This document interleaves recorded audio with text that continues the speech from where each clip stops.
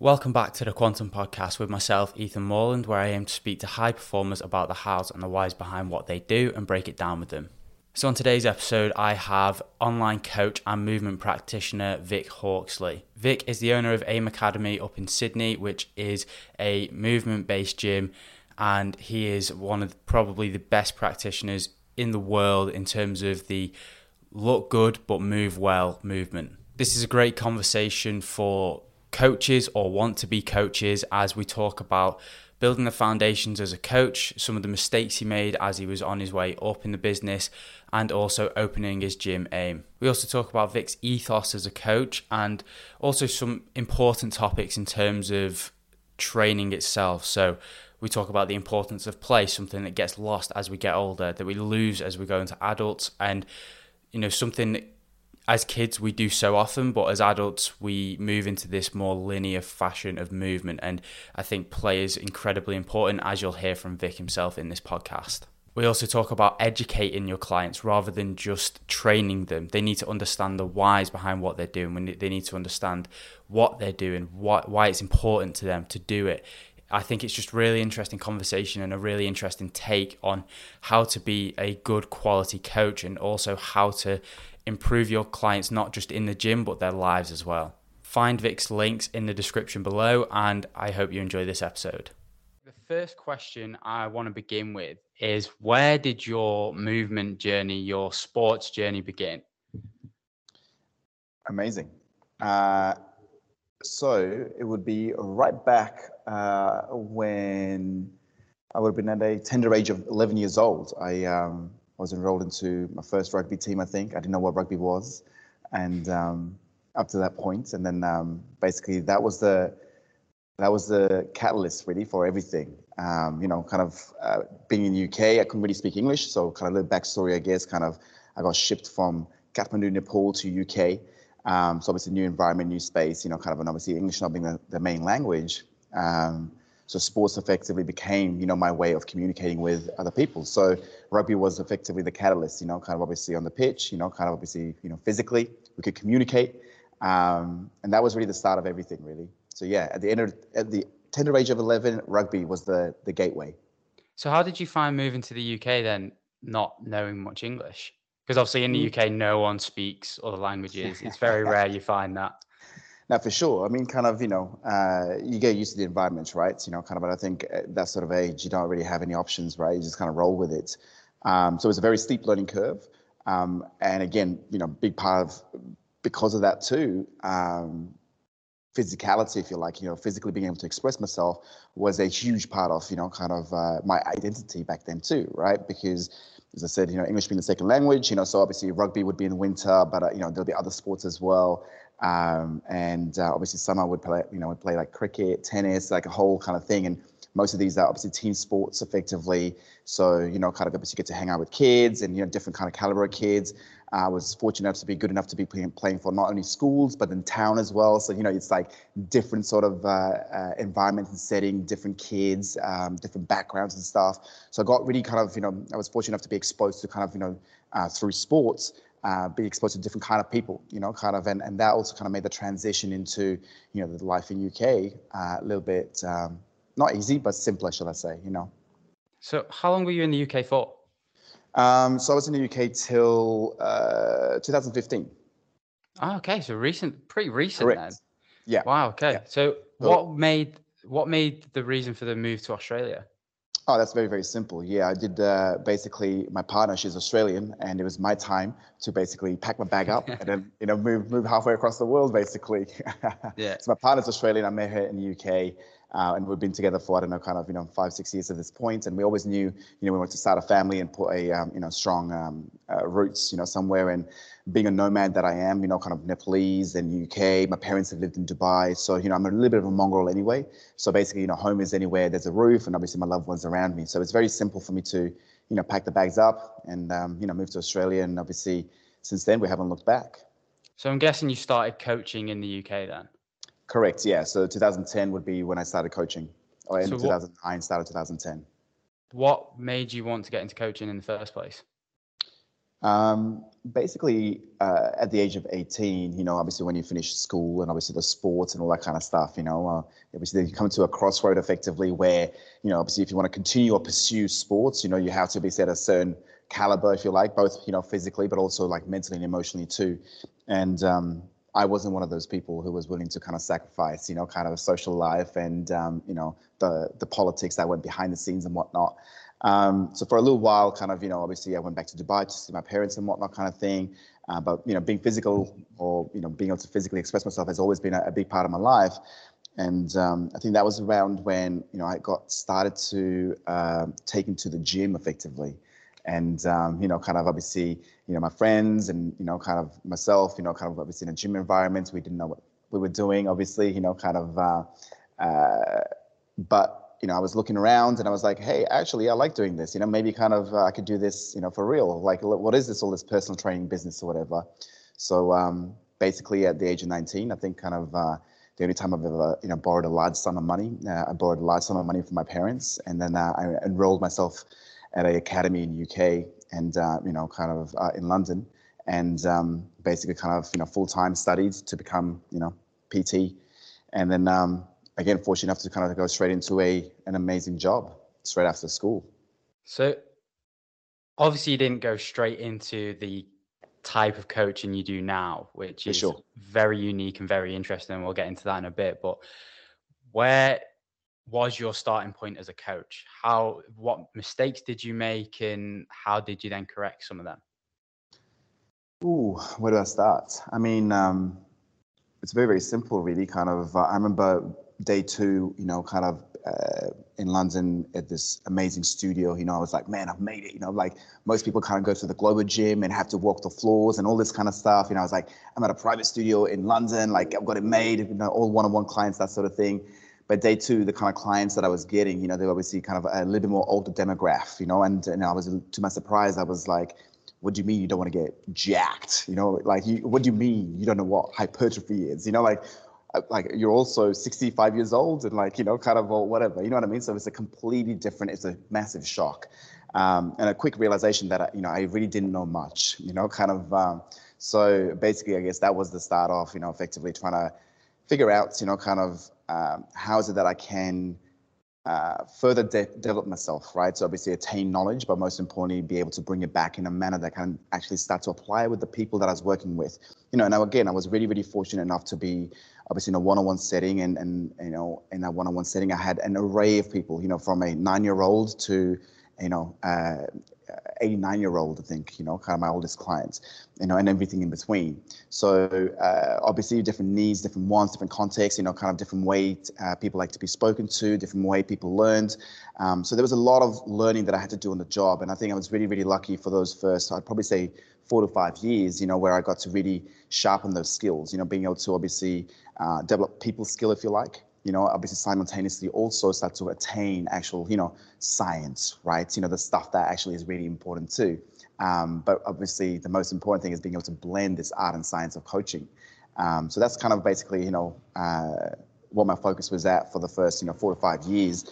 To answer your question long way around, there was plenty of mistakes made. Obviously I didn't know what I didn't know, but, I was just working with the best set of tools and information that I had at the time. When I look back at it now, obviously it's barbaric, but, everybody has to start somewhere, right? And I think, again, in hindsight, kind of, I was very, very lucky and fortunate. 100%. It's interesting, isn't it? Because I think a lot of PTs learn the hard way that actually not everyone wants to be a bodybuilder and just get absolutely massive. Like for myself, I coached in a gym where I was quite fortunate to coach actually because it was sports focused. So instantly there was the thing of not everyone here wants to be massive. Everyone is here for a specific reason. Like we had kids who were coming in who were, you know, athletes. They were definitely athletes, and we do individualized programs. And I learned quite a lot through that. And a lot of people who've spoken to who are coaches have this thing of they go into it as a bodybuilder and they come out with this whole different mindset of how to coach. Like they look at mobility, flexibility.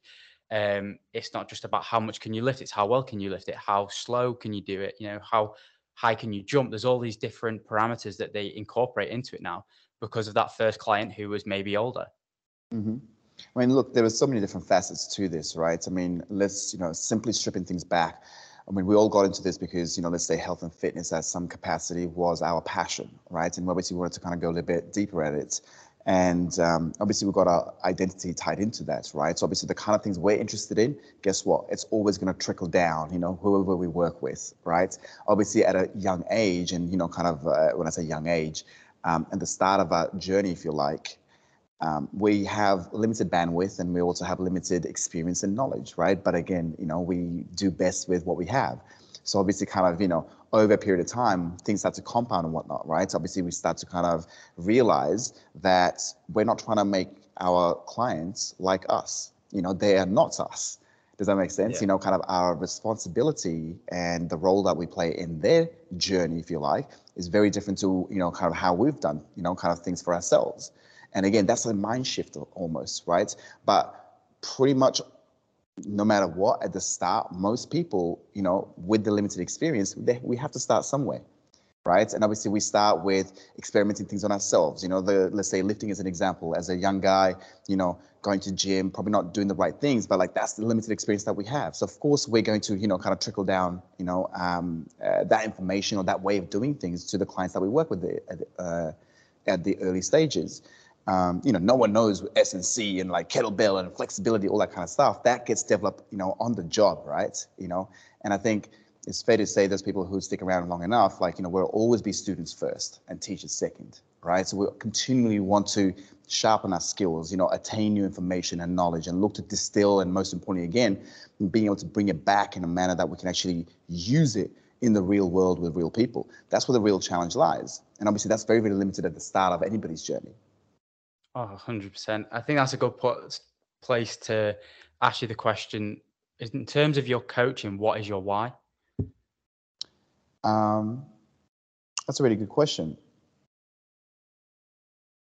I mean, very simply, the way I like to think about it is, if I had an end in mind, the end in mind would be very simply to be able to, lead myself and those I choose to serve more powerfully. That is effectively me saying, I want to be the best versions of myself and I want to help somebody else do the same, right? And for me, that comes down to effectively, well, how can I improve the quality of life for the person in front of me? Now, that quality of life is, of course, very subjective, right? Because quality could mean something slightly different to you compared to, my worldviews and clients of ours or friend of ours and whatnot kind of thing. But regardless of what definition that is for that person in front, like that's what I want to be able to kind of, be able to help them with effectively. And that's what coaching is to me.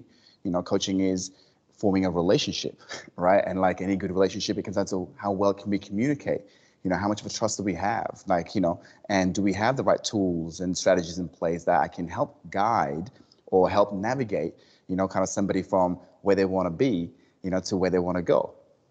In terms of building a relationship, it is a really interesting point because I noticed one of the major things that I learned with working with people as a coach was a lot of people don't actually come to the gym to lose weight, to build muscle, to better themselves physically. They come for that relationship and to speak to people because they may have jobs where they sat at a desk behind a phone all day or something like that. So learning that people sometimes just want to come to be able to interact with you and understanding that. And, maybe you do progress them physically in some way, but noticing that actually this person is just here for the conversation. That's a massive part of coaching that I think a lot of people completely miss.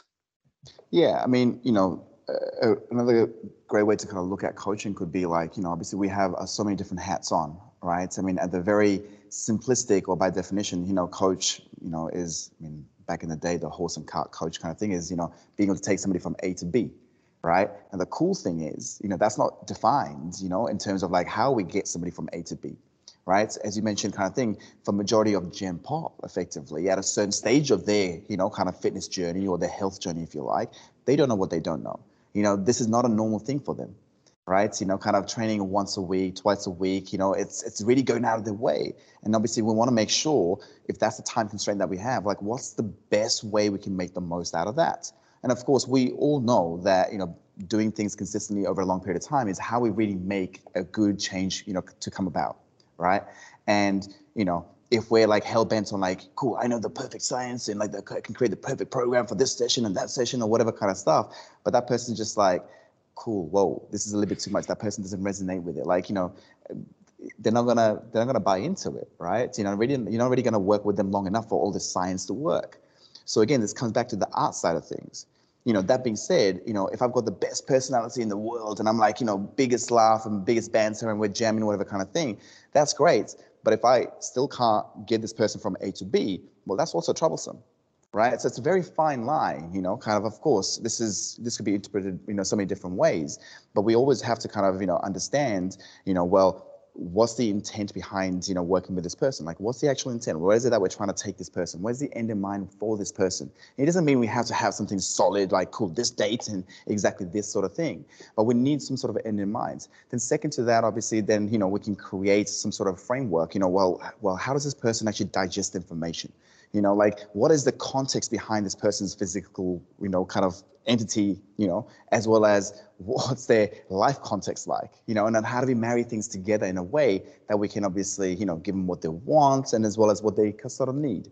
And that's where obviously, where coach comes into play, right? We can look at a bigger picture, we can help guide and navigate that person better. So where did you find this niche where, like, what made you want to go and coach general population rather than focus on, maybe sports performance coaching or even like bodybuilding like you used to do? Why this specific approach to coaching where you build from the foundations up?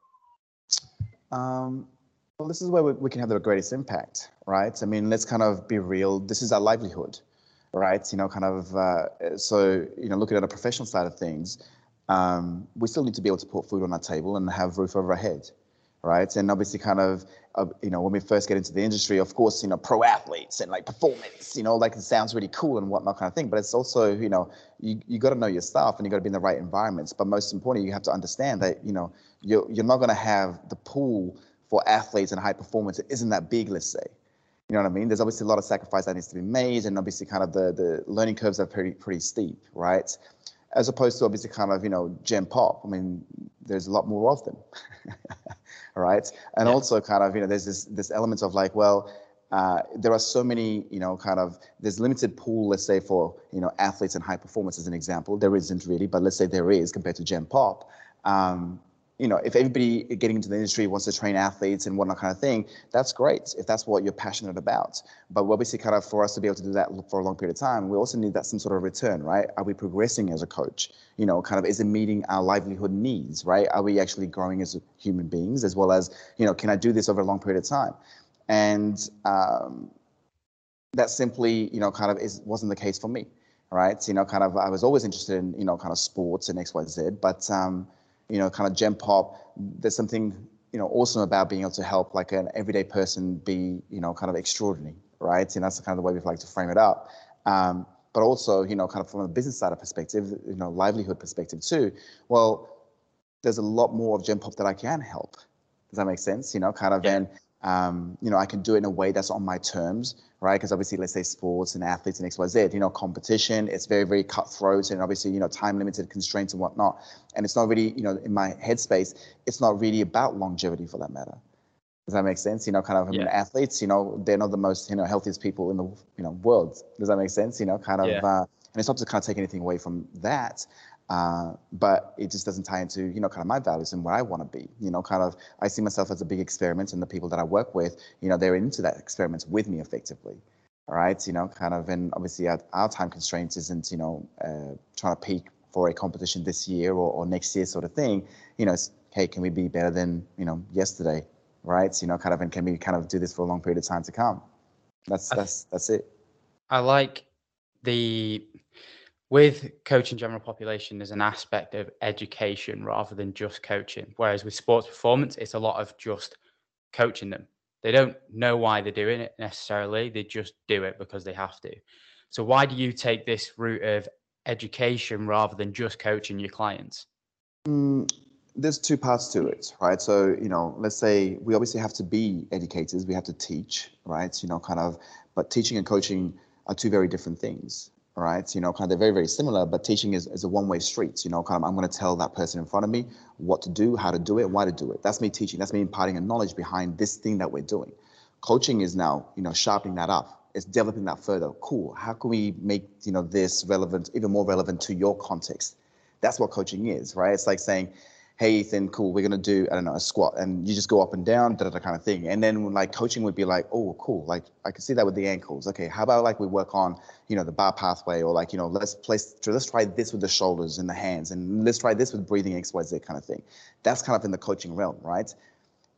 So I like the fact that there's a nice blend of teaching and coaching effectively, right? And that's what I'm more passionate about, because effectively, to see how this, the way I would kind of frame it up is like, there's fundamentals or essentials effectively, that there's non-negotiables that we often like to kind of share with people. The cool thing is obviously we have to be colorful with it, right? Because obviously everybody learns differently, everybody digests things differently. So we also have to be creative with, kind of how can we better communicate this in a simple or complex sounding idea, but in a simple manner for this person, right? And there's a level of fun in that too. So it's not monotonous, it's not the same shit over and over again, right? So I don't want to be regurgitating the same thing over and over again effectively. And the side that I kind of normally sees as well to this is the way we kind of operate and the way we kind of run, AIM effectively is there's obviously the teaching coaching side of things, but then we also then mentor people on the side, kind of obviously coming back to this life context kind of thing. It's like, we're talking about improving quality of life. Well, physical elements is obviously, one big part of it, but it's one part of it. There are obviously other moving parts in there too. And we want to make sure that, everybody understands not just the what, but also the why and how for them. And it's a continual conversational piece, right? Because we're never going to have everything in perfect balance, because by definition, balance means, kind of everything's going to be equal on either side, and life's simply not that. So obviously you educate the people who come into your gym, you educate coaches, but when you're the owner of a business and you're at the top and you've got your client base, and it can be become quite settled in what you have. Mm-hmm. How do you keep how and why do you keep educating yourself?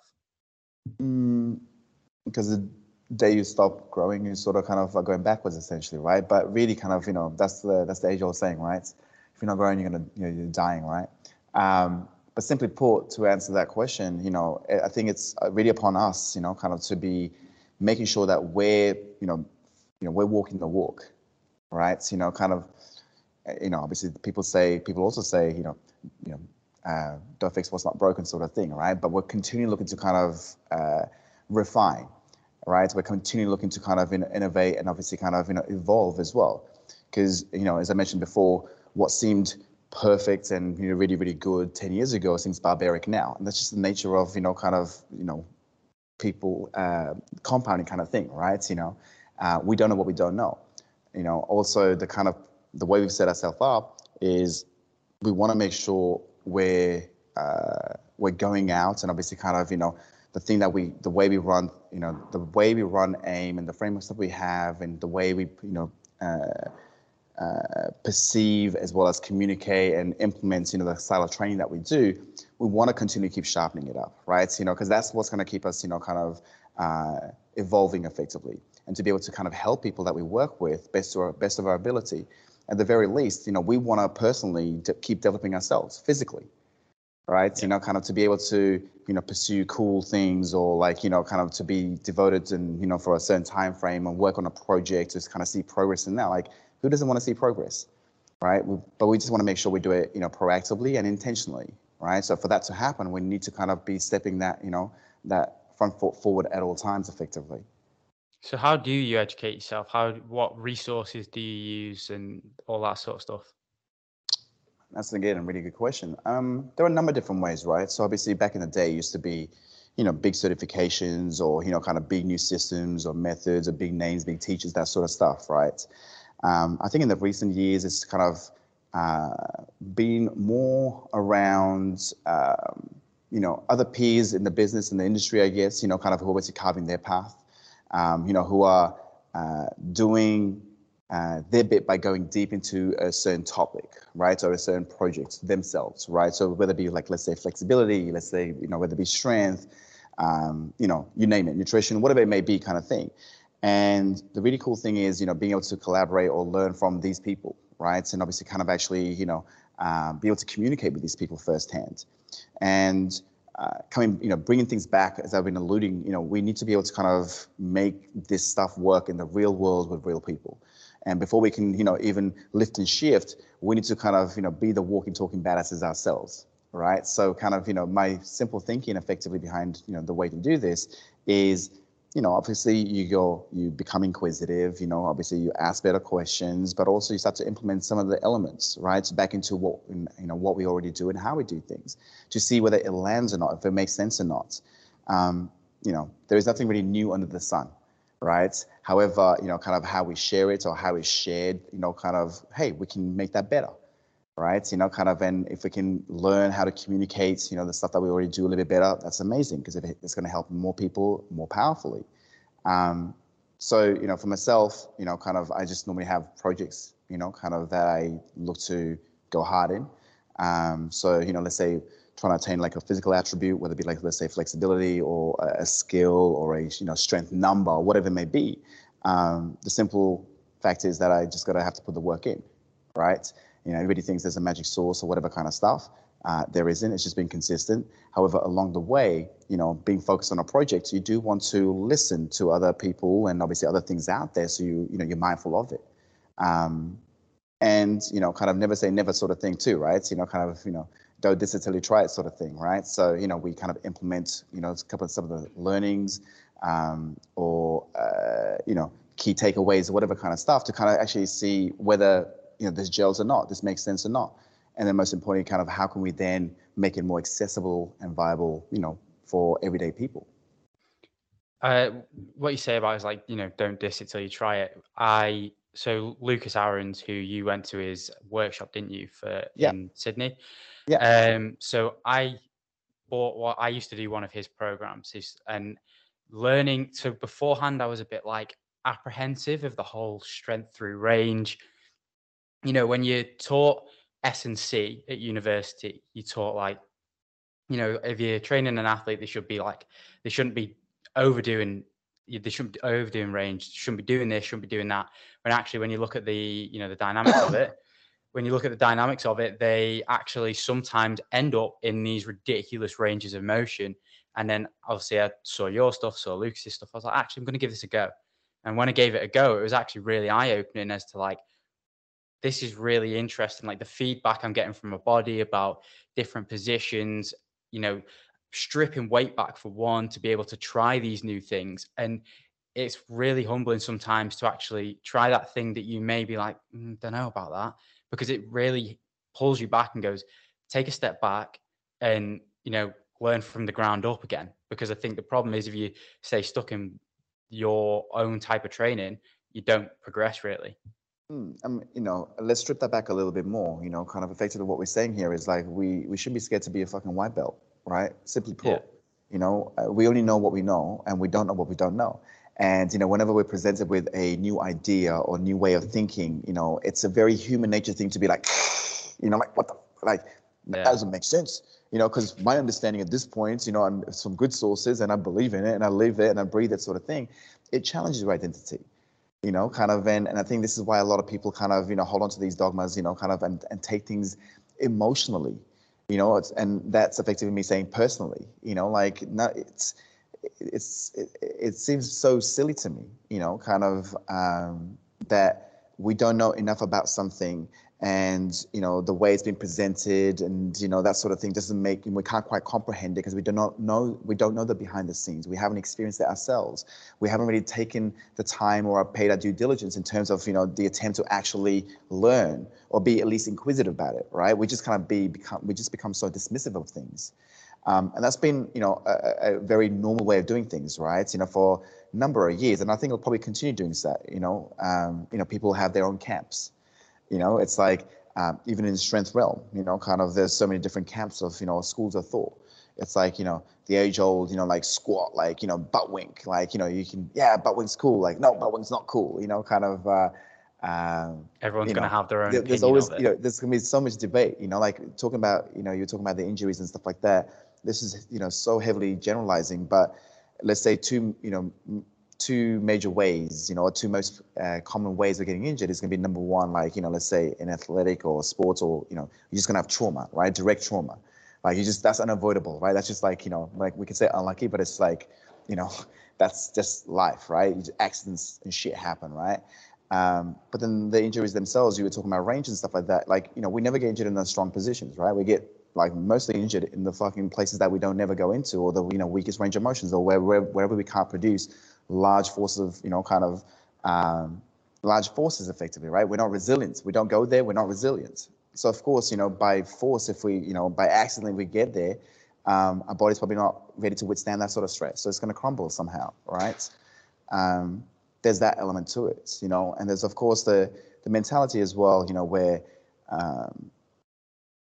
people kind of generally want to see where the limit is as well, right? There's the other side to it as well, kind of, and that's me saying effectively, kind of, let's say in the strength realm, or like, pushing our bodies effectively.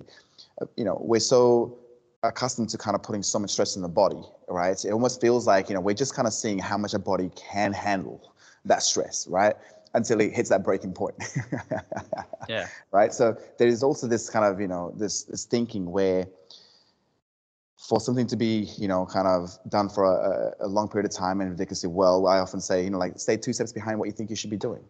Right, because you can do that ridiculously well, and you can do it, consistently, right? And of course, you can still, every now and then, kind of push the outer edges or the boundaries of what you think you can do. And it's a good way to kind of see whether you're actually 2 steps back or 4 steps back, right? Or 1 step back, maybe, I don't know. But again, it needs to be proactive. It needs to be conscious, effectively. But coming back to the, the white belt analogy kind of thing, there's so much good stuff out there. Right. And coming back to it, like, it may pique our interest, but we also then have to be mindful of the what's the end in mind with this? Of course, I love strength training and I'm squatting right now. So yeah, I'm going to be listening to this person who's going to be talking about squatting X, Y, Z. Oh my God, it made such a change when I implemented what they listened to. Cool. The person that I'm working with, the squat, kind of who doesn't know how to squat really, and like who's not at that level, I'm going to make these, smaller. It's like, whoa, just because it worked for me. You know what I mean? And like, kind of, it's like, I don't need to now overhaul somebody else's, you know what I mean? So like, that's not how you bring about changes either. But that's another thing, it's like attending seminars or workshops, right? And you had your mind blown away. You're like, oh my God, it makes total sense. And fuck yeah, there's just come back on Monday, you've forgotten 80% of it, right? The 20% that you do remember, 10% of it, you can't apply it on anybody that you know, right? And the 10%, you're just trying to practice it because you're just like, I'm going to use this on everybody. It's with that kind of thing, it's a lot. Like for me, when I tried the strength through range stuff, it's like you have to find what works for yourself. Like the program said to do all this stuff. I tried some of it. I personally didn't like it. So I was like, okay, I'm not going to do that. I'm going to do something else. But the things that I was like, oh, this is working well for me, like creating a bit more range. I'm feeling better when I come out of the gym, like my recovery is better. I'm going to keep this. Like you can't just because someone says, do this exercise, just, go and do it, because a lot of the time programs are generalized. They're not specifically for your needs. So it's kind of, you've got to pick and choose what is going to work for your body and, your mind. It's essentially in the long term. I mean, that's why we have a coach, right? That's why we do coach. Program is very simple, simply just a organized chaos, right? Kind of, and if we write a program, a general program, as you say, or a program with the end in mind, that's probably not going to be best suited for most people, right? But remember, program is effectively a framework. It's a guideline, if you like, at best, right? Especially if it's something that isn't really designed for you or your particular needs, right? Or, something that is so new to somebody, right? And this is why also then we need to kind of be mindful of like, well, how that program is being interpreted, right? Like how is it actually being implemented? How is it being taken? And how is it being used effectively? And it's a limiting belief of mine, which I'm trying to overcome, right? Which is effectively, programming is the fucking easiest thing in the world for me, kind of, it's because literally what I just said there, like it's a framework, it's a guideline, right? But there's a sense of like super overwhelming feeling, right? When it comes to programming, because it feels like so complicated, it's like, well, how do I get this, like, how to make this personalized and like, nuanced and like XYZ kind of thing, right? this is why, you got to simplify things a little bit, right? My limiting belief is that when I put I don't put programs out just randomly, because I don't know who it's going to be used by and how it's going to be used in X, Y, Z. And that's a limiting belief. The reason I say is because I think there are smart people out there, and I think there are people who, kind of a generalized program, a framework or a guideline, if you like, will work wonders. Kind of hearing your story around, I think just the introduction of the idea or the concept of strength through length was a powerful one, right? The tools being used, not all of it was as effective, it sounds like. However, you found some, right, that were like, oh shit, yeah, there's bang for buck, or I get this, it resonates with me. For you to be enough, again, more inquisitive to go a little bit deeper, all right? Kind of Yeah, an no, opportunity they to stayed expand with on me. that. They stayed with me now. I started that program over a year ago, and a lot of them I keep in programming. Each cycle will be there, like a little dose of them, because I know they work and I know they're good for me. Mm-hmm. And this is where obviously a coach comes into play, right? Kind of effectively, the the words we'll use here is trial and error, right? So we know in science this is based, and this is the stimulus, so this is the stress that we're trying to kind of elicit, and adaptations and a blah blah blah, all terms. But in the real world, how does it land on this person? You know what I mean? It's like, choose any long range work or short range work or any skill or whatever kind of stuff. Hey, so I've got this A grade, kind of amazing program, and we just follow to the T. It's going to get you mad results in 12 weeks time, whatever, right? And the person goes through the experience and it's like, man, I don't want to be friends with you anymore. It's like, you know what I mean? It's like, okay, an A plus program, done not so well is not great, kind of, as opposed to something like a C plus program, but done consistently, somebody who enjoys it and it resonates with it, they're going to do that more often. They're going to see more progress from that C plus program. You know what I mean? Yeah, I like with your, obviously you have Anatomy in Motion, which is your gym, and you don't do like every other person who has a bit of a following online. They do, like you said, generalized programs. Well, not everyone, but most. They'll do generalized programs that they can sell because it's an easy way to make money. But you don't do that. You stay within your gym. You only program for people within your gym. Why is that? Two-part. Obviously, it's loyalty to the people that we have here, because obviously we invest a lot of time. We talked about teaching, coaching, and mentoring. It's a lot of energy work, right? So, we put a lot of energy into understanding the person in front of us. Obviously, we create, deep, meaningful relationships that last for years. We retain people ridiculously for a long period of time, which is amazing. And, I alluded to before, it's a limiting belief of mine from the online programming and stuff like that. And as I mentioned, I don't think it's a wrong thing or a right thing or a good or bad thing. It's just something that, I believe needs to be done properly, right? I think if you're going to put something out there, it can only just be like follow A, B, C, D, E, F, whatever kind of thing. It needs to have context, right? And I think kind of this is something that we're working towards, we've had people reach out, for a number of years now, do you do online programming? Do da kind of thing. And we always say, unfortunately, we don't. The only thing that we run online is online coaching programs, kind of for coaches, right? Which is still like coaching. You know what I mean? The programming is one side of it. It's like they do work and obviously they follow a program, whatever kind of thing. But it's deep and meaningful in the sense that we actually take coaches on a journey, like a coaching journey, effectively, where we physically develop them, but also kind of give them the tools to be better coaches, right? Currently, we are working on online programming, but we want to kind of give a little bit of a context, right? So it's not going to be like, a program to unlock XYZ kind of thing. We call it foundation program. So again, within this, the umbrella foundation and fundamentals, we want to present it in a way that people have the options.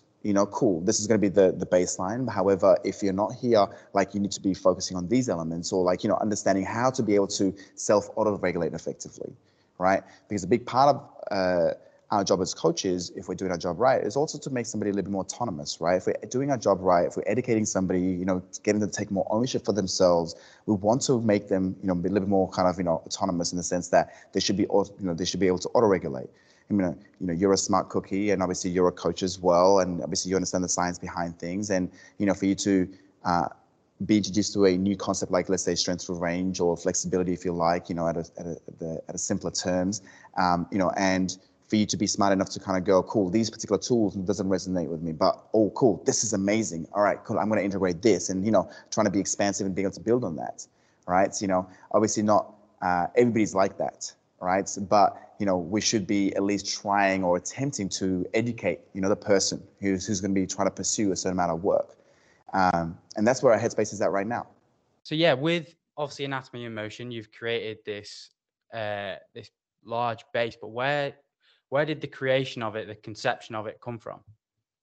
As I alluded to before, kind of having done one-on-one for so many years, like 6-7 years, and obviously kind of in those years always being out to be a sponge and learn from others and different systems, methods, XYZ kind of thing. You'd always kind of go to a certain camp, right? Kind of, and always come back with this dogma like, this is the bee's knees, this is the only way to do things, or like strength and conditioning, oh my god, everything's got to be about this, or like this is the end in mind. But coming back, and obviously the most important thing, working with real world people, it was always like, well, this works for this person in this certain context, but it's terrible for that person. Same thing with other tools and XYZ. So really kind of, for me, pretty early on, it was a quick realization. I'm like, it's not a good or bad or right or wrong thing, but it's effectively trying to get the right thing for the right person, right? And again, that's where the nuance and the context are really, really important. There are 1,000 different ways to skin a cat, right? However, we want to make sure we can do something in a manner that it resonates with somebody, right? So as I talked about before, being able to have somebody long enough where we can continually, kind of get this science to actually work long term. For me, it's never been a short-term thing effectively. So, over the years, having accumulated certain knowledge, XYZ kind of thing, it was almost like kind of, okay, I want to blend, different ideas or concepts together, different schools of thoughts, bring them in. I think it's really, really important that most people that I tend to kind of work with, they're not trying to be, athletes or trying to go to Olympics or like that sort of thing. Most people that I have, this is not their main thing. This is a way for them to improve their quality of life. Well, what are the certain attributes or skill sets they need for them to improve their quality of life physically? And that's how I start to kind of hone in and distill, okay, cool, like what are the basics? Or what do I consider to be basics? Now, how do I make that readily available? And how do I kind of expand on this? And how do I create opportunities to start to layer more complex ideas on top of that? So it's almost like a journey, if you like, right? It's always been a work in progress, and it's still a work in progress. The idea of the gym that you have, like the way you train people, is really, really interesting to me. But I want to understand, because the gym's been open for how many years? Since 2018. 2018. So it's been open for 4 years. So obviously in that time, you've been able to progressively build this base of clients. How was that first year? Because you don't have this normal training style where a lot of the time with general population, it's going to be a lot harder to get them to buy into it. See, we think that, but I think it's, we have our own quirky way in the sense that first and foremost, our belief is that, we're not for everybody because, everybody's not going to fit into our mold or mindset. People are not ready, right? Kind of, and also, we're a big lifestyle thing. And a lot of people, I think it's fair to say, have to go through different experiences, right? So that's the first thing in mind. We've never been really about, trying to forcefully, put ourselves on somebody else effectively, kind of, we want to be open and transparent in the way we do things, which is a little bit quirky, as I mentioned, to a point where within the first year and a half, we had a wait list for the gym, like a gym that you can't actually pay money to get into. We don't do any drop-ins and things like that, which is very, very cool. And of course, COVID happened, right? But we're in the rebound. But to answer your question kind of thing, for us, it's always been, cool, being able to express ourselves physically in a number of different ways. But the first and foremost thing is we want to make sure, kind of people have two things which are, our biggest values, which is the education environment. Education happens in different formats. Kind of everybody learns differently, everybody digests things differently, everybody, kind of likes to be communicated differently and whatnot kind of thing. Environment is just equally as important, right? So again, coming back to, does this place, kind of instill enough trust and confidence for that person to be themselves, right? Kind of, can this be a platform? Can the culture in-house, is it at that place where they feel confident enough to kind of lean into the work, right? And that all kind of, comes back to effectively influence the biggest training variable that we can ever have, which is, the individual's effort. Kind of, obviously we present them with the ideas, the frameworks, the planning, the science, XYZ kind of thing, but it's their effort, right? That really counts.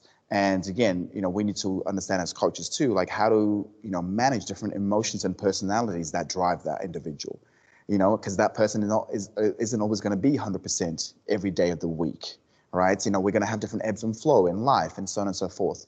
So again, it's a big, kind of a piece for us, kind of in terms of how we communicate what we do, right? Kind of in the way we bring people in. It's again, very, very, I'm going to say regimented, kind of, because I'll be honest, I'm a dictator. Not a lot of people know this. I'm a dictator when it comes to the basics, because regardless of your experience or what you've been exposed to, if you don't have the basics dialed in and we don't have a way to communicate and have certain terminologies in place, we don't have any reference points we can use to really meet you where you're at in the future. Right? Kind of trying to get you to what you think you need, the high level, cool looking things, X, Y, Z kind of thing, normally break down at top end, which means we have to keep coming back to this fucking bottom end to get things going again. So it just makes sense to kind of go, okay, let's start here because there's only one way up, right? Yeah. And that's a big part of, our culture and, kind of everybody's a white belt regardless of their experience and, what they've been exposed to. Because handing out belts is simple. Making shit hard is the easiest thing in the world. Yeah. The way your coaching works, I think, is very interesting because you say about on your website about personalization for every individual who comes in, but you do a lot of group coaching. So how do you get that personalization into the group coaching? It's a really good question. So there's two ways that we kind of normally work here in AIM. So two modalities one's called squad and then one's called tribe. Squad is effectively 4-on-1, and that's the individualization. So imagine 4 individuals, kind of in a space, but they're working on their own projects, their own program, if you like. And that's the centerpiece. So that's the personalization element. Rain, hail, or shine, once a week, everybody at AIM is committed to working on themselves, to do the thing they need to go where they want to go. Then the tribe is that collective, right? It's that group programming, if you like. And of course, we have different varieties, different projects, different things, lift, strength and movement, get bent, GST. And within that, kind of we know our group training 6 months in advance. So we simply reverse engineer things. So we combine the personalization, what's happening in the squad, and complement that with the, what they can do in the tribe sessions too. So this is what I meant by kind of the mentoring side of things too. So there's the teaching and coaching obviously happening in the sessions, whether it be the squad, the personalization, or the group. But the mentoring happens, every 12 to 16 weeks where we get to sit down with an individual to kind of reflect and review what's happening. Why is it happening? Are we on track? Are we not on track? Do we need to reframe things? Do we need to take things off the table? Do we need to put things on the table? And so on and so forth. That's how we bring the personalization element in. I really like how it's not like a personal training service. It's more, it is like an education, but also you have these, like you said, you have these sit down conversations with people and go, so what is working for you? What isn't working for you? Like, how can we progress you forward? Because I think a lot of the time coaches don't do that. They just think, oh, this person wants to do this, so we're going to do this. And that's where they miss a lot of personalization. Yeah, I mean, it's also kind of definition of personalization too, right? I talked about, we're into creating relationships and whatnot, and, we have people for a long period of time, right? And, as I mentioned before, not everybody's, the same as when they started, right? And if we're doing our job right, if we're educating them right, if we can get them to take more ownership and whatnot, we also need to kind of, I talked about being a dictator at the basics, the basics and the foundation. But if we're trying to create savages too, like we also need to allow them a certain degree of freedom at a certain stage, right? And this is not to say like, hey, let's just go do stupid things, like now you're ready, go, sort of thing. But it's like a different conversation. And I think, when you put this responsibility, this kind of amount of freedom back into their bucket effectively, it's a status upgrade too, right? It's almost like when I said before, like a belt system kind of thing, right? I don't know if you know martial arts or not. I love jiu-jitsu, kind of Jiu-jitsu. most people who do black belts, they go like, now my jiu-jitsu starts, kind of versus us like, white belts or whatever kind of thing. It's almost like, like we're just survival mode right now. It's like, cool, just commit to the next 10 years and then your journey is going to really start, right? But, like effectively, we don't know what we don't know. And obviously at the starts, kind of that teaching is going to be way more important. Then we kind of transition it into that coaching element side of things, right? And then we come in the mentoring level effectively. So again, something that we have to be mindful of is, we want to be doing the right next thing, not right thing, wrong time. Right. And that's what most people tend to do. It's like, hey, I want to get stronger. Oh, well, there's a 5x5 program that you can do. It's like, but that person doesn't even know fucking what a squat is. You know what I mean? So it's like the biggest bang for buck as an example. And that doesn't mean they can't squat. Kind of, it means we need to reframe this and we need to be clear on what the outcome is going to be, because there's nothing fucking worse than doing something with no intent, right? Because you don't know if it's working or not, right? And as you've mentioned before, a lot of coaches fall into this trap where they start doing the right thing, quote unquote, out, but things get stale because there's no conversation that's had, right? There's no expectations, there's no kind of ownership for us coaches on our side. Does that make sense? Because it's, again, we're taking the easy road out. Right, because So I'm doing my job, right? yeah, the AIM gym has this feels like this massive community of people who are all friends. It seems like everyone knows each other within the gym, because a lot of gyms I feel like a problem is you don't know anyone when you go in.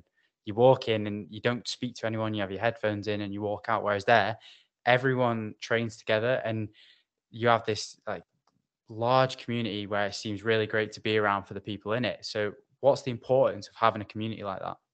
Well, let me just kind of reframe that a little bit. Of course, we're a community because everybody knows each other's names, everybody's lovey-dovey, high fives and whatnot. But the terminology we often use is, we're a tribe, right? And that word is a really important one for us because, big part of being a tribe is like two things for us. Number one is every individual is super clear on the intent of them being here, and they understand the context, of the work that's kind of put in front of them, so they can take ownership of it, right? They have the pathway to elevate themselves. Then the second part of this is they're also here to contribute to someone else's growth at the same level, right? And if everybody adheres to these two kind of principles and they embody this, the culture that we have here is that we have people from different walks of life. These are everyday people. And there are people who have their own passion or hobbies outside here, and there are people here who do this as their major thing, but they're all gel because they know why they're here, and they're also here to help somebody else elevate themselves as well. And that's that it's the saying, it takes a village, right? Kind of, and that's a really cool thing, right? And this is something coming back to the environment piece, how we run our coaching, when we do group training, it's not a case of all right, guys, look at the TV screen. Let's this is how go, sort of thing. We make people responsible for each other. Kind of, it's if you're teaching you're learning it twice. That also means, cool, can you provide feedback for this person, right? Can you actually see what's going in, right? Obviously, it doesn't happen from day one, but that's what we're looking to cultivate effectively, right? Can you be responsible for this human being? And part of that responsibility is effectively you have to guide this person. So the person doing the work now doesn't only have the coach or coach's eyes, but also their tribe, right? They're kind of peers as well. And that makes working with intent even more powerful, right? So even when you're 40% on any given day, you're going to get 100% out of that 40%, as long as you just show up and you lean into the work. And again, that's a culture thing, that doesn't happen from day one, right? Kind of, but the way we coach, the way we go about educating every individual is that the ultimate goal here is to kind of, take ownership for ourselves. There's a lot of love and attention, of course. There's a lot of guidance and whatnot kind of thing. But we also need to kind of prepare people. Remember what I said around, we exist because we want to help people move better prepare their bodies to do whatever they want, whenever they want to do it. But a big part of that is they also have to take hold of, the quality of life, what they believe to be quality of life, right? Because we want them to be able to go outside these four walls and be impacted. Within these four walls, that's cool. We can say that's our role, that's our responsibility to elevate themselves here physically. But we're really trying to kind of develop them more mentally and emotionally too. So they have the physical intelligence and the vocabulary to kind of go apply that shit outside here. When we integrate people in a group setting, social intelligence is a big thing. It's being a team member, right? And this is a high level, team, if you like, kind of, if you're not, let's say rugby team, football team, whatever kind of stuff, these people, they're your people. You rely on them. They will have your back on the days that you're not going to be 100%, but you're always going to be there for them as well. Does that make sense? So it's well, I don't need a, kind of premiership team to kind of, do this sort of stuff. It's cool. Can I give everybody a purpose and a reason, right? That the underlying concept is the same thing. Kind of, there's a certain discipline, there's a certain, foresight in terms of being intentional with the work that we do and how we go about doing that work. That's all kind of coming back to that culture and environment piece, which is a big part of AIM. I feel like one thing I want to bring up is deadlifts and dumplings. That is one of the greatest ideas I've ever seen. To not only just for the get people in and get people testing and stuff like that, but you're creating a bit of an atmosphere around it where actually will probably cultivate people to do better lifts, and because there's this environment where everyone's sort of egging them on to do better, and For it's a bit of a sure. party as well. For sure. I think kind of a little caveat there is that, kind of definitely an event, obviously, where we benchmark, deadlift. We do 3 RMs on deadlifts. But it also kind of drives our programming and stuff. And it also helps us to kind of instill, this purpose, right? So as an example, normally it's mid-year. So we normally do it in June time effectively. And then basically the first 6 months of our lift program is derived around strength. Right. Whereas the second part of the year, the 6 months, is more power build focus, right? It's like, hey, let's slap some muscle but not lose strength. But the first 6 months is like, let's be all about fucking strength, But again, we're talking about Gen Pop, right? So again, kind of giving them that reason, the first 12 weeks, the first 3 months of the year is going to be more GPP style of training. It's going to be effectively, hey, let's add a little bit of mass. Let's kind of, lift different variety of lifts. Let's bend those knees. Let's hinge at the hips in different ways. And we still deadlift in XYZ as an example. But then, 12 weeks out, kind of prior to the deads and dubs as an example, through the GPP phase, and this is all science talk that you'll obviously understand, we get to do some benchmarking to see, what the GPP has done and where we're at with our current deadlift. Because 12 weeks of work, periodized work, into deads and dump, cool. Guess what? Everybody calls it PB week. No, it's a joke, but it gives people the reason, right? So, kind of just stay true and consistent with their effort and training. And, something that we kind of do with in other areas too, kind of let's say flexibility as an example. We often kind of, use this terminology project, right? Because let's be honest, no one's really ever done with a project, right? There's always work in progress, right? But the idea is that, as we undertake a project, we become focal, right? Into this thing. This is the particular attribute, or this is the particular thing that I'm going to be developing over this period of time.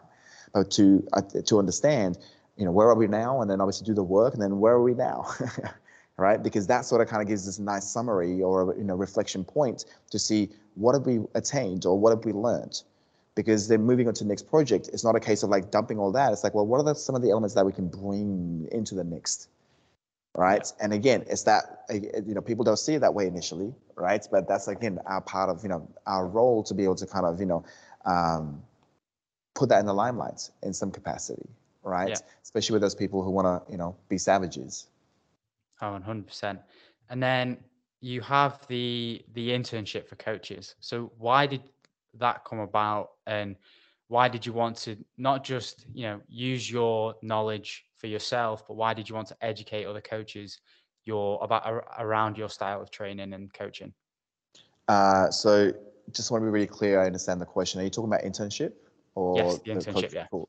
So the internship first came about simply because obviously, growing AIM, we're going to be limited by obviously the leaders that are within AIM, right?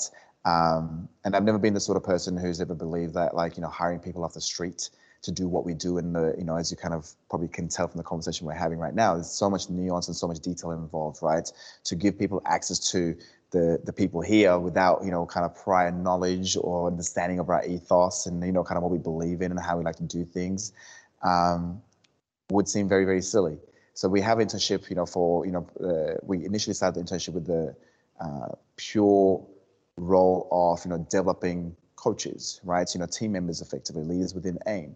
And that's effectively what it is still, kind of, it's the only way you can potentially be, kind of working for AIM, right? So it's a 3-month program, a 3-month proposition effectively in-house. But prior to doing internship, you have to do our 8-week online coaching program, which is effectively you actually get to train and move. So you have to walk the walk, right? Where we actually kind of give you the understanding of why do we, kind of what do we mean by kind of foundation of fundamentals and XYZ. So again, very similar way that we bring everyday people into AIM as well. And then you get, kind of if you're interested in an internship, then you have to spend 12 weeks with us. And in that 12 weeks, it's effectively not gonna lie, it's super intense. There's no 2 ways about it, because there's so much information coming in, but also opportunities. Kind of our whole sole purpose behind internship is to create, best humans that we could possibly do, and obviously out of that also coaches, right? But best human first. And for this reason, we don't also kind of go about saying you have to be degree oriented or have this movement capacity or whatever kind of stuff. It's the attitude effectively, right? It's the mindset. We can build people from the ground up. This is what we do, right? So again, building coaches, we can build coaches, great coaches from the ground up, right? So the idea behind internship is to create a space and time where we can effectively impart what we believe in and how we like to do things, and to really see whether this person could be the right person to eventually, take helm at AIM, be responsible in terms of leading squads and, tribe sessions, but also then the programming eventually, as well as then bringing new people into business and things like that as well. And it's a big, big feat. It's really, I really like the idea of it, the way that you go about, hiring people, so to speak, is like really, rather than not, just an interview or in terms of a PT where they may come in for one session, they'll be like, right, take this one session. You don't actually see what they're like. And You just it's, see a yeah, snippet. it's hard. I mean, kind of one of the dreams that obviously kind of, again, to come back to livelihood and put into from business terms as well, being a PT and obviously being in this industry is all cool, but obviously, most of the time, if you're not working, you ain't getting paid, kind of, and, it can, be stressful at times too, right? So one of the, having been a coach and especially in one-on-one environments, working my ass off, don't know how many hours per week or whatever kind of stuff, like it takes a toll on us, right? And obviously at a young age, sharpening our tool, learning, that's the path that we have to kind of walk through.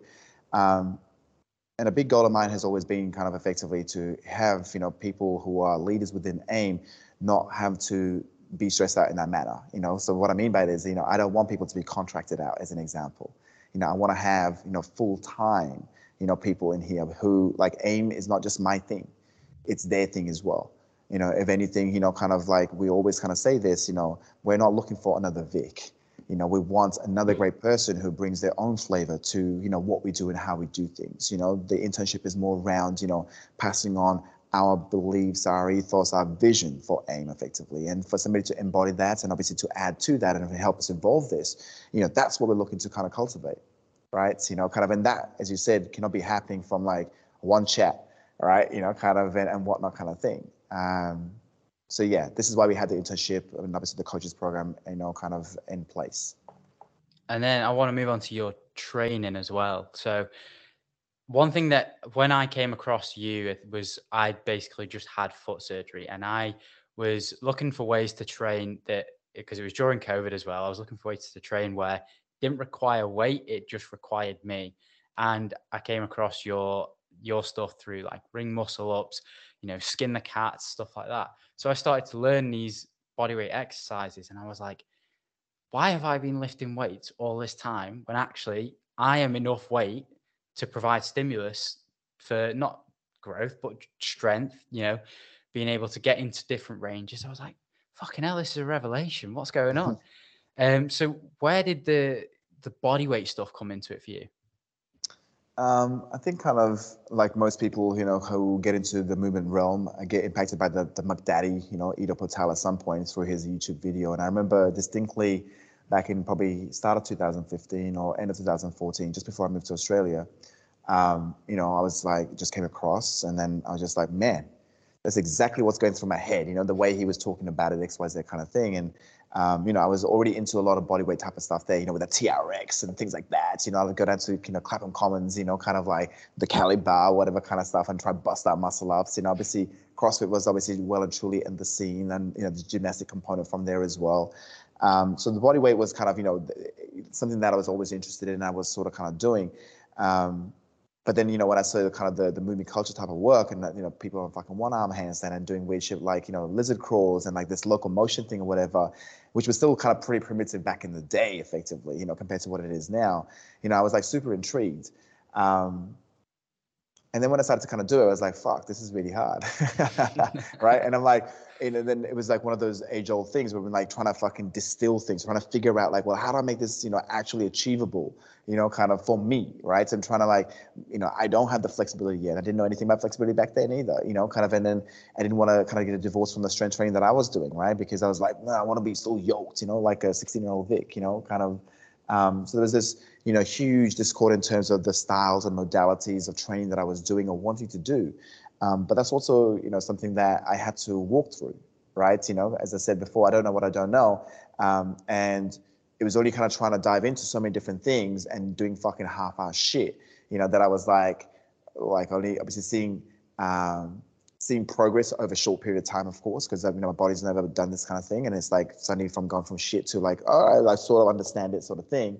But but never really kind of like good enough or like, really fucking, excelling at it.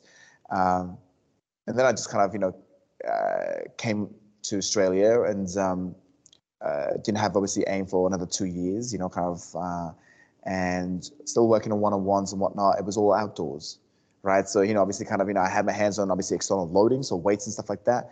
But the people that I was working with as well, I was like, fuck, you don't need weights.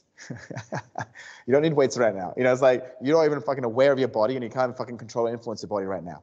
Like, trying to fucking hold on to something, external is just fucking like not great, especially for upper body and things like that, right? I think lower body there's something else, but so that was the realization, I guess, obviously at the same time, I was doing jiu-jitsu, I was in love with it. And so I started to kind of basically buckle down, so I used to have like, kind of like I call this, the word project effectively. And I was like, cool, well, I'm going to dedicate this amount of time to kind of just see, like what can I do? And that's when the project mindset started to kind of set in for me. Effectively, the way I view training is like, obviously we need to kind of give the body the right stress and the hope that body adapts to that said stress, right? It's pretty simple, straightforward. It's, kind of based in science. But the brain, the primal brain for that matter, it's like, well, I want fucking everything right now, kind of, and we try to chase too many things at the same time. So kind of being very disciplined in terms of like, okay, well, my focal point is this is my priority, which is only one, maybe two things at a time, not like five things like it normally was, right? And to be able to then kind of truly see myself, kind of excel and like, kind of like, oh shit, I'm actually getting better at this, kind of, and then, okay, let me just kind of put this down and go touch a cold piece of bark because I haven't lifted for so heavy for so long. I'm shrinking, like, let me put some time there. I'm like, oh shit, actually I'm getting way better because I have this available to me now, that sort of thing. So that's kind of, I guess, the start of, kind of working this project mindset effectively, so to a point now where, kind of rather than dedicating, whatever, 6 weeks or 12 weeks in certain things, I tend to kind of look at it as a yearly investment now, so my primary goal is like, cool, this year I want to really truly excel at this particular thing, which becomes like the anchoring for my major programming, as an example, this year was around, squatting. So like, I've been squatting for a majority of the year. I love squatting anyway. But obviously in there's a dump squats halfway through the year. So I had to kind of make sure, deadlift was part of it kind of thing. And, obviously I love my body weight stuff. So I had to make sure kind of at some time in the year that I was still kind of pursuing, the high level stuff. But obviously during, let's say developing my squats and lifting in particular, being in the middle of strength program, I was, able to obviously kind of put a little bit of volume type of work in for the upper body, right? So again, just kind of planning ahead a little bit and being able to manage myself and things like that. I've just started to kind of do jiu-jitsu again. So that's a new kind of, thing that's kind of back into my life after, taking a break from 3 years. So to me, I'm now starting to kind of figure out, cool, like, jiu-jitsu is the priority, getting back on the mat. So I want to make sure, that I'm creating the best environment to myself to make sure I get the most out of that. Without obviously kind of getting a divorce from my other goals effectively. So at the moment, I'm in this kind of this land where I'm trying to figure out what sort of stress can my body handle, kind of, and, not with the mindset of like putting on the edge so it breaks down and blows up in my face, but rather kind of like, cool, like, how does it affect my performance, kind of in different things. So then you have this, like you push play a lot. And for me, that became important in my training as well, because I was like, why do we stop doing this as we get older? Like what you preach is essentially we should never stop this idea of play and free movement, and then you incorporate it into warm-ups, and not just yourself but also with the clients at the gym. So why is it so important to you to keep this idea of play that we had as a kid into adulthood and then forever on? Oh man, that's a really good question, and there are so many different ways we can kind of talk about this, but let's start with the most obvious one kind of thing. No one accidentally gets strong, right? Kind of, we need to kind of win by design effectively, right? No one wins by accident. I mean, it's very rare, right? So, in the industry that we're in, everything's so like science-based and evidence this and that sort of thing. And that's where it's kind of sort of heading, right? It's so regimented and so structured and stuff like that. And then, I'd be the first one to put my hand up and say like, I'm definitely part of that, kind of, I definitely believe in structure.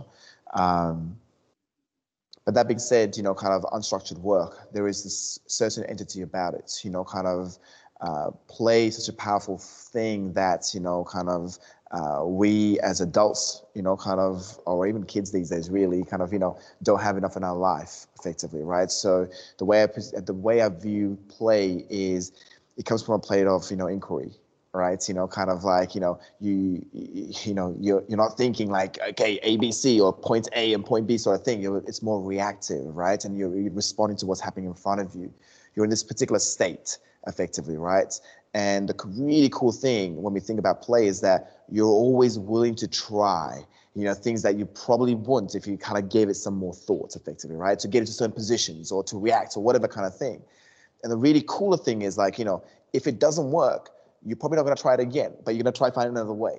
All right. And if something like, doesn't quite work, but with something there, like you're probably going to try to do that shit again and try be more playful sort of thing. Right. And there isn't anything like structured that allows us to do that. Right. So to me, kind of being playful, it's a state of mind almost, right? Kind of like effectively, say like, stiff body, stiff mind kind of thing, playful mind, kind of it allows you to be malleable effectively. And that's what white belts are effectively. Kind of, where we're trying to figure shit out. We're trying to problem solve, right? But to have fun at the same time, like it's a really nice way of framing it up, But coming back to, the actual basing into, let's say, science as well in a little bit, we train people most of the time super early in the morning or, at the end of the day, right? When they've just woken up or they've just finished the day. For them to kind of, come into a space and effectively stop thinking, what's going to happen or that, what happened today, kind of to change their state of mind into more like, okay, cool, I got to be present. Okay, now I got to, be reactive, responsive, and effectively kind of do the, the workout thing, kind of out of the head and more kind of, it's such an amazing, kind of scene effectively when we kind of, play, before our sessions. Like everybody becomes this fucking, this kid, like, kind of, they become more inquisitive, kind of the work they kind of produce after that, kind of is super powerful. Does that make sense? Kind of like, and we often say to kind of people, because in my eyes it's true, like, how you play is how you play in life. Kind of, so if you're not open to playing, if you're fucking super competitive, if you're like super grumpy or like you're super like, like, oh, I don't think, like that's probably a reflection of who you are as well. Yeah. Does that make sense? 100%. And I think bringing that back into the real world, kind of, I think through play, we can actually create opportunities where, kind of we can teach, so many important aspects of life, and that obviously will trickle down to training as well. Things like, when I say social intelligence, right? If you're a fucking savage at handball, but somebody's so uncoordinated, like you're not gonna just fucking keep hitting winners, right? Like you're gonna bring it down to their level. You're gonna be able to try something for yourself. You become, you know what I mean? Because when we're competitive, like we're just fucking like trying to, be competitive, right? We're gonna be doing our best kind of thing. We're not really gonna be, again, inquisitive. It's more aggressive play. So there are different kind of plays too. And the beautiful thing is, like, coming back to that analogy, kind of the basic, kind of, which is super subjective. Like play is also subjective. You know what I mean? Kind of like, so yeah, man. Like, I truly believe in play. I think it's such a important state of mind that we need to kind of keep and really kind of for us to bring everything together. It's a nice way to express all the structured work as well. We often say kind of, you don't playfully get strong. You know what I mean? Kind of. However, kind of, if you're strong, you can play pretty well too. Yeah, the idea. What I like about it is that, like you said, you can, when you come in and someone goes, right, we're doing this drill, like this playful drill, you instantly have to switch off from what's gone on in the day or what bad things have gone on in the week. You can't think about them because you've got to think about this. Like, for example, the drill you use with the stick, where people will move, one person will move the stick and the other person's got to avoid it.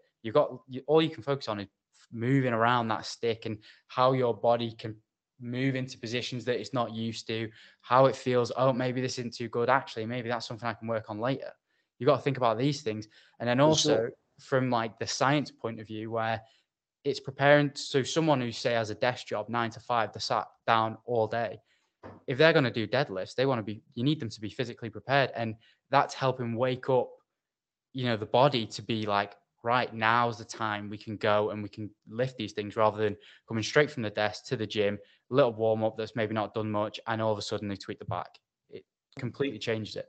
For sure. And this is the whole intent of play, right? It is simply there in a very simple terms to stimulate the body and the mind, right? That's at the simplest form, right? And again, we can obviously put certain parameters in there and we can dictate what we're looking for. So just using that stick game as we call it like Dao Zen Archer effectively. We can put constraints. It's like, cool, you can't move your legs, just the spine and your hands and the head as an example. Right, or the person actually leading with the dowel. It's like, hey, we can play downstairs, but they can't pick their feet up, right? So their feet are glued to the ground. Now that's a whole different thing. You know what I mean? As opposed to less kind of, more capoeira style. It's like, okay, now you got to avoid the dowel. We're going to go a little bit of, higher tempo, and you can be on the ground for this or whatever. So there are so many different ways we can present same ideas, or even better, we can start to layer these concepts and ideas together.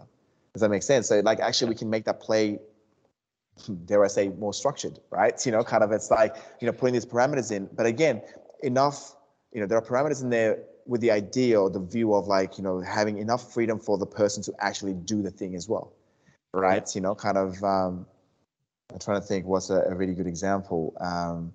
We play something called like a handball on a box as an example kind of thing, right? One of the things we always say with our play is like, yes, we want to be able to be competitive. We want to be competitive in a manner where the other person has an opportunity, right? So, in other words, saying don't be a dick, right? Don't bounce the ball so high that it comes over the shoulders. That's a dick move, right? If you're hitting clear winners and which was unplayable, that's also a dick move. Don't be a dick, and it's all obviously tongue in cheek, but it's also it's a really cool way to, talk to people and communicate with people, right? Especially those competitive people.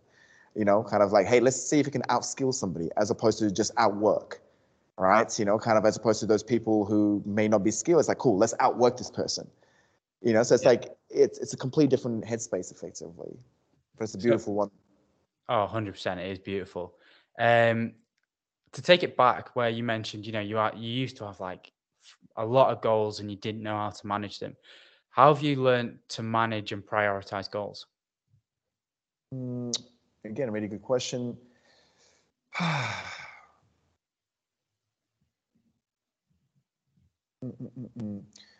One of the things that I always take, kind of comfort in is the fact that I have, obviously big goals and high expectations of myself, but I don't have a certain, time constraints, if that makes sense. So, as an example, I had 180 kilos as a squat, intention, kind of this year. But I didn't, have by July or by XYZ, that sort of thing. I'm like, cool, that's the intention. And, having that on my intention wall means that's something that's a priority. Does that make sense? Having, I'm trying to look what else is there. Jiu-jitsu, kind of get it back into it. All I want is consistency. So I can go for obviously full hands, but I'm like, cool, now I'm going to try train 3 times, 4 times a week, try and hit the mats as many times as possible. But I'm like, nah, I just want to be able to hit 2 sessions consistently a week. And I want to see if I can do that consistently for X amount of time as an example, right? So again, there are different ways that I kind of, go about choosing my priorities effectively. But as I mentioned before, I only have 1 or 2 in mind and they take precedence. So it's not to say that I'm not going to pursue other things or work on other things as an example, but they take the priority. Does that make sense? So kind of, as an example, as mentioned the squat and jiu-jitsu as an example, obviously I had to squat, right? Once a week at some point in some capacity. And for that currently looks like is I'm working on a front squat at the moment, something I haven't done throughout the the whole year effectively. That means I don't have to lift heavy, right? That's another reason while I'm kind of trying to hit the mats a little bit more consistently, effectively. But I do have other strength sessions in there, more body weight, right? So I'm like, cool. Well, I don't want to give up my 1-arm chin-ups or handstand push-up as an example, right? But I just want to do more maintenance work, and then the straight arm work as well. So I have 1 lower body sessions and 2 upper body sessions kind of thing, purely because I was, working, the previous training block was, again, trying to, do a strength program on the squat once a week. But, the other 3 were all upper body, right? So all kind of gearing towards, layering down base for, handstand push-ups and 1-arm chin-ups and planches and levers effectively.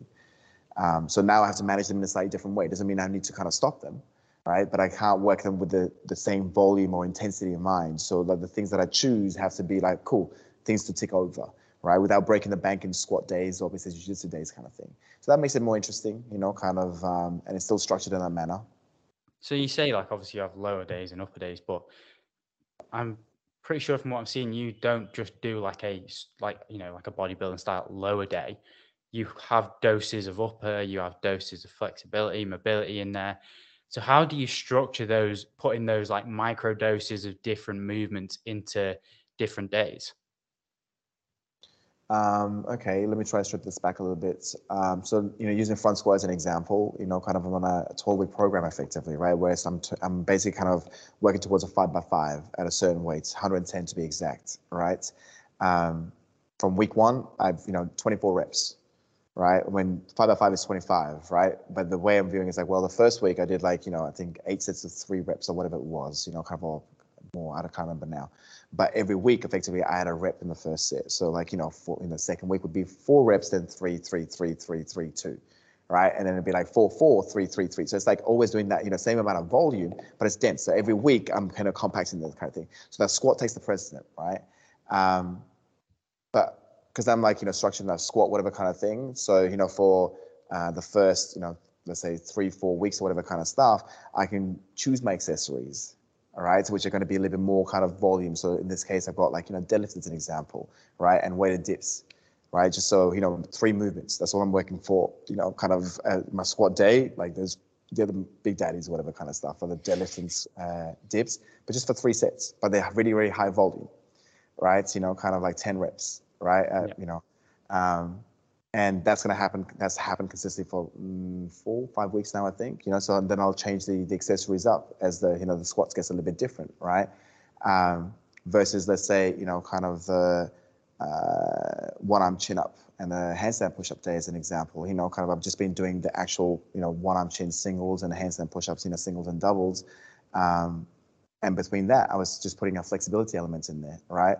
And then from this week, I'm going to go into more of a higher volume, right? So kind of for that one arm chin and handstand push up for another 4 or 5 weeks.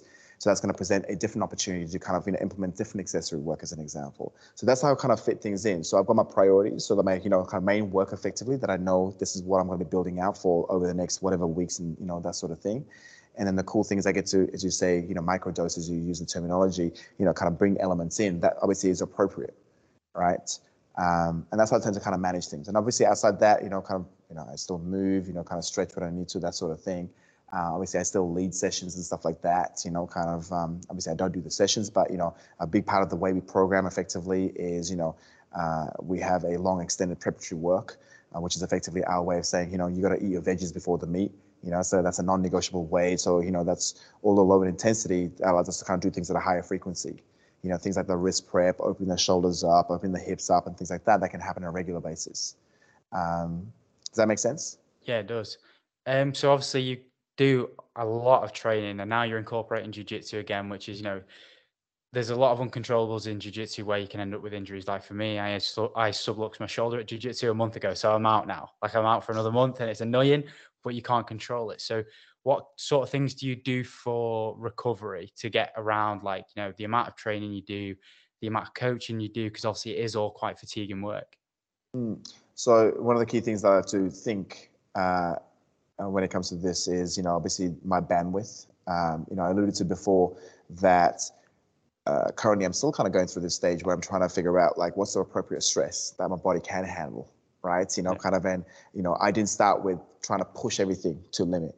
It's more so I've taken like, okay, there's the ramp, there's what I could be doing or what I may want to kind of do, but I'm going to be like stepping right the way back, and I'm going to walk to this ramp and create momentum and that kind of thing, right? So that's the approach that I like to take things, right? So when I'm starting a project, it's not like balls to the ground kind of thing, but more so like, okay, I'm going to create momentum, because then I sort of kind of understand where I'm actually at and whether I can do this sustainably for a period of time or not, right? Then coming back to the recovery side of things, simplest way that I like to think about it is, am I actually creating the right environment for myself to be able to do these things? So, it sounds like I do a lot of training and whatnot. It's structured, and there are periods when I push hard, and there are certain, kind of times or periods in the year when everything is like with design that, I'm pushing the body. But it's very, very, like that pushing would be like maybe 4 weeks or 5 weeks, out of 16 weeks as an example. Like currently at the moment, I'm doing 2 jiu-jitsu sessions, right? So 1 squat session and then, like 2 upper body sessions, which is like not very long effectively, right? So it's like maybe we could say 3 set sessions and then 2 jiu-jitsu sessions, right? So like, I'm still playing around with that effectively, right? But obviously, simple things like, resting well and, eating well, all that kind of stuff, like you get out what you put in effectively, right? So kind of those are the simplest anabolic things you can be doing that a lot of people don't do, right? Yeah. It's just like sleep and eat, you know what I mean? Kind of, and just give your body the right dosages. As far as coming back to the injuries with the jiu-jitsu and stuff like that, you're absolutely right. It's definitely an uncontrollable scenario, right, or situations. But even though kind of the mindset that I have for jiu-jitsu and the way I go about training, kind of isn't just like the traditional, like just gonna go fucking rip it up kind of thing. It's very, very intentional, kind of, and the situations that I put myself in, obviously there's the drilling, there's the technical work and that sort of thing. But most of the sparring that I do is kind of mostly, kind of more positional, kind of. So, the way I see it, the place that I'm at currently, to me, it's more around called the application of the techniques that I'm doing. Obviously, that needs to be in a live scenario for sure, but I want to set myself up so I can then actually, be able to express or demonstrate that. Does that make sense? So rather than kind of like, the normal primal brain kicking in, it's like, okay, let's just fucking go at it, kind of, and let's just fucking rip each other's head off kind of thing. So, like who I chose to roll with, the sort of kind of rolling type that I do, the sort of situations I put in, that's still kind of like, that's managed effectively, right? And it has to be. And that needs to be built up over time as well. Yeah, the picking who you roll with is an interesting one because, like, obviously, sometimes you can, if you like the gym I train at here is like incredible. The people are incredible. Everyone knows, like, we're not out to kill each other, but at some gyms you do get those people, and I think you have to be very, very mindful of it because it can cause, like, it could cause an Achilles rupture in an instant. If they, if people are like that, it's Yeah, for a very sure. intense environment. And bringing back to that playful environment kind of thing, the concept of play back into this conversation.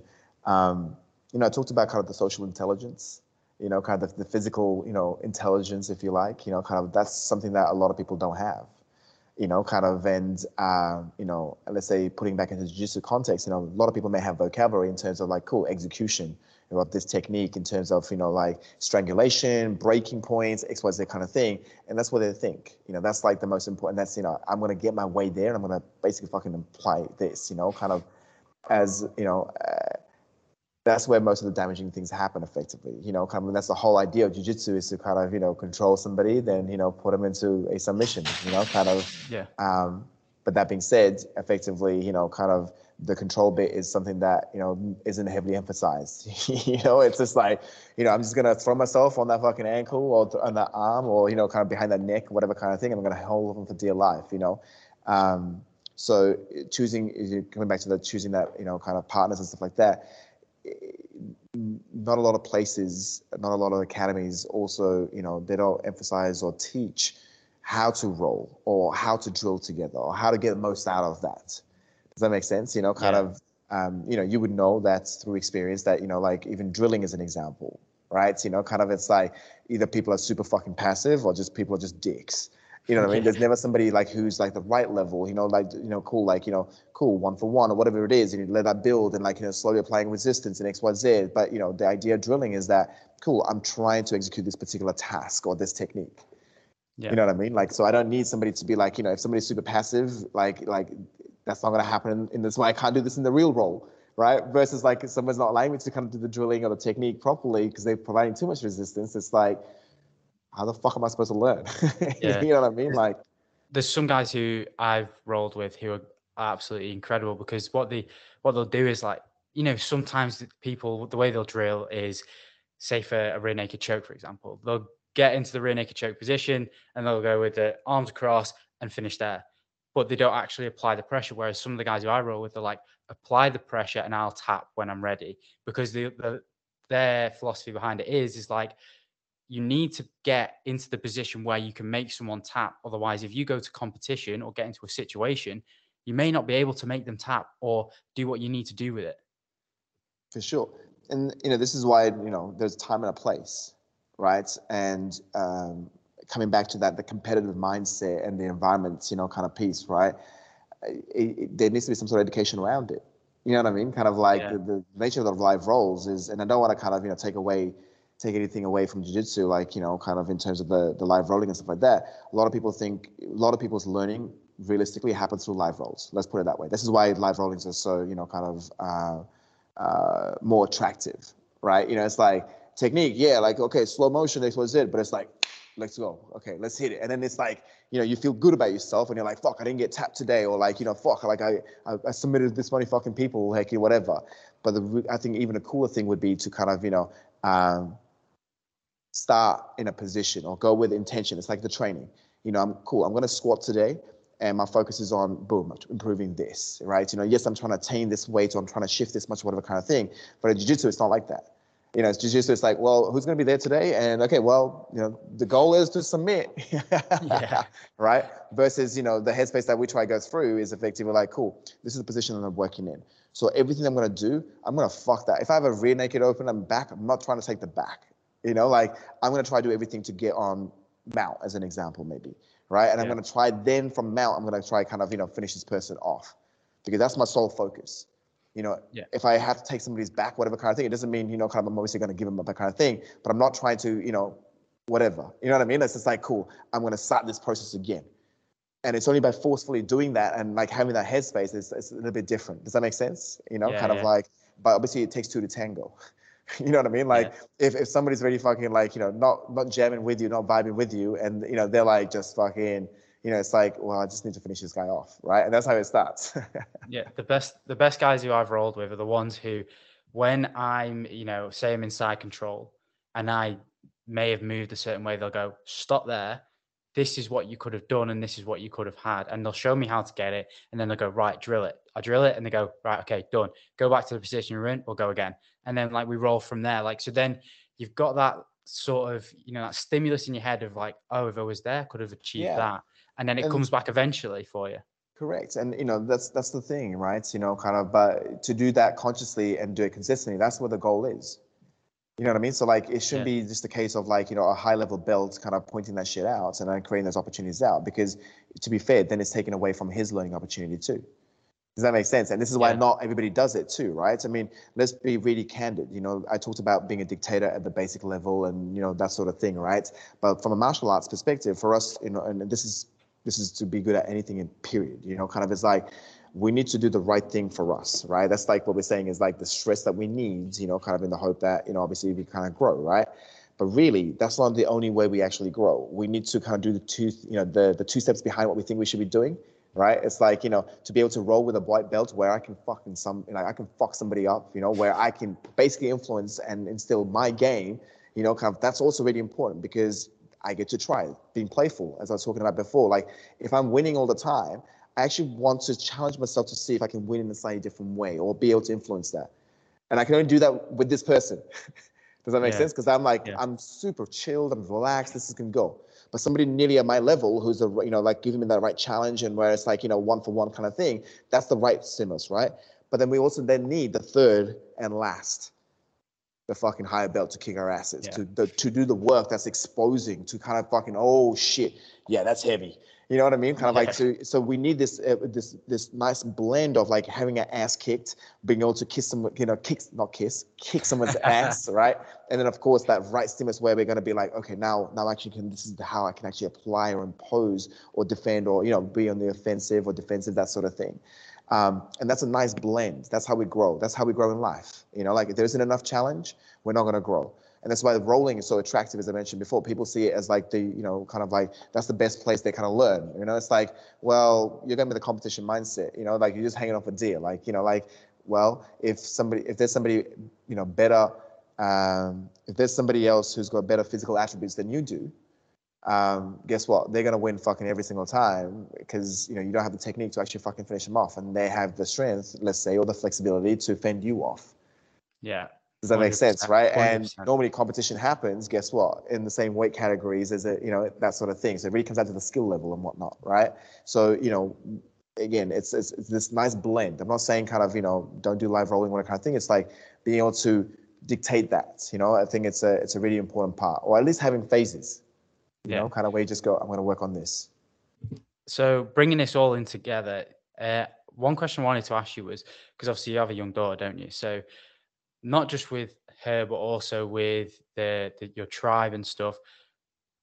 How have you developed as a role model? Because obviously for all these people, you are a role model, and now more from the parent side of it, you were a role model as well. Like you see these videos where you're doing different exercises in front of your daughter, and then like, you're also being playful in between. Like, how has that developed over time?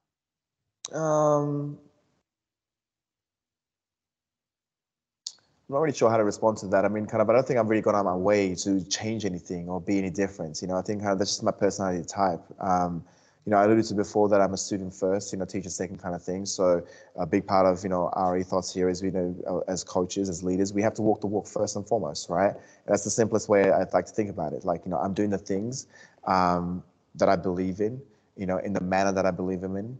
And, this responsibility that I have, kind of having my tribe and, my family under my wing effectively, let's say, let's put it that way. It's my responsibility to lead from the front, so kind of like to do things that I expect, kind of myself. Hopefully that's an example for others, kind of it's like, for coaches, the way we kind of frame it up is, we have to walk the walk to be able to carve our own path. Kind of, and while we're carving our path, kind of we're seem to be like ahead of the pack effectively, right? Everybody sees behind our head, right? But at the front, we're like, like just hacking and chopping and changes kind of thing. Like, we can only see so far ahead. But from the back, it's like, man, like, like look at Vic, he's doing fucking crazy, whatever, blah, blah, blah, whatever kind of thing. To me, it's just like, it comes with the responsibility, the role that I have, kind of, and as I, kind of through this conversation was alluding to earlier, to me, it's a very instinctive thing, like I do this because I love it, I'm super passionate about it, kind of, and at a very selfish level, I want to still keep developing myself, and I still want to keep sharpening, kind of everything I have, and the way I can help others first and foremost is by helping myself. Yeah. Right? That sounds selfish, but that's a huge belief of mine, kind of, and of course, that in turn hopefully is, setting examples, I call it with Kaya, that's my baby girl's name, kind of like it's aggressive role modeling, kind of like, so if I'm lifting heavy with her, or like, she loves coming into the space, and, she'll, Daddy, are we going to train today? Kind of like, can I coach you? That sort of thing.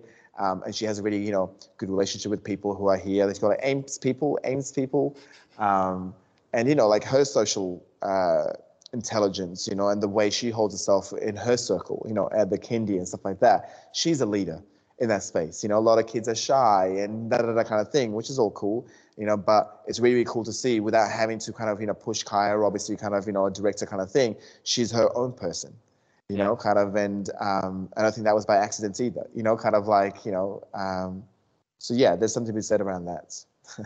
I want to wrap it up here because I feel like it's been a great conversation and there's so much people can take from it. But one final question I want to ask you is, how would you like to be remembered? Ooh, that's a really, really good question. Um, I think kind of before Kaya, obviously, I would have probably said, kind of obviously I want to be remembered for, kind of, what I've done, right? And the people that I've worked with, the impact that I've had in the world and what kind of thing. And to some extent, it's still the same, kind of obviously I want to, I want to have left, kind of things, kind of knowing that I've made a dent or an impact, in people's lives. But just before that, kind of I would say now, kind of I want to be, to use your words then, kind of be the best role model that I can, for my baby girl, so that way I can create the opportunities for her to be confident and to have the trust in herself, to be her own person, to be able to kind of, for her to be lead, to be able to kind of lead from the front in whatever she chooses to do. So yeah, so like, to be able to kind of impact Kai in a way that she becomes the most powerful, kind of person for herself, and to have impacted, kind of others in the most positive way that I can. Amazing. Thank you very much for coming on the podcast. I can't thank you enough for your time. Where can people find you online and support you in whatever you do? Obviously, the most simplest and commonplace is the Instagram, the gram, VIK HAWKSLEY.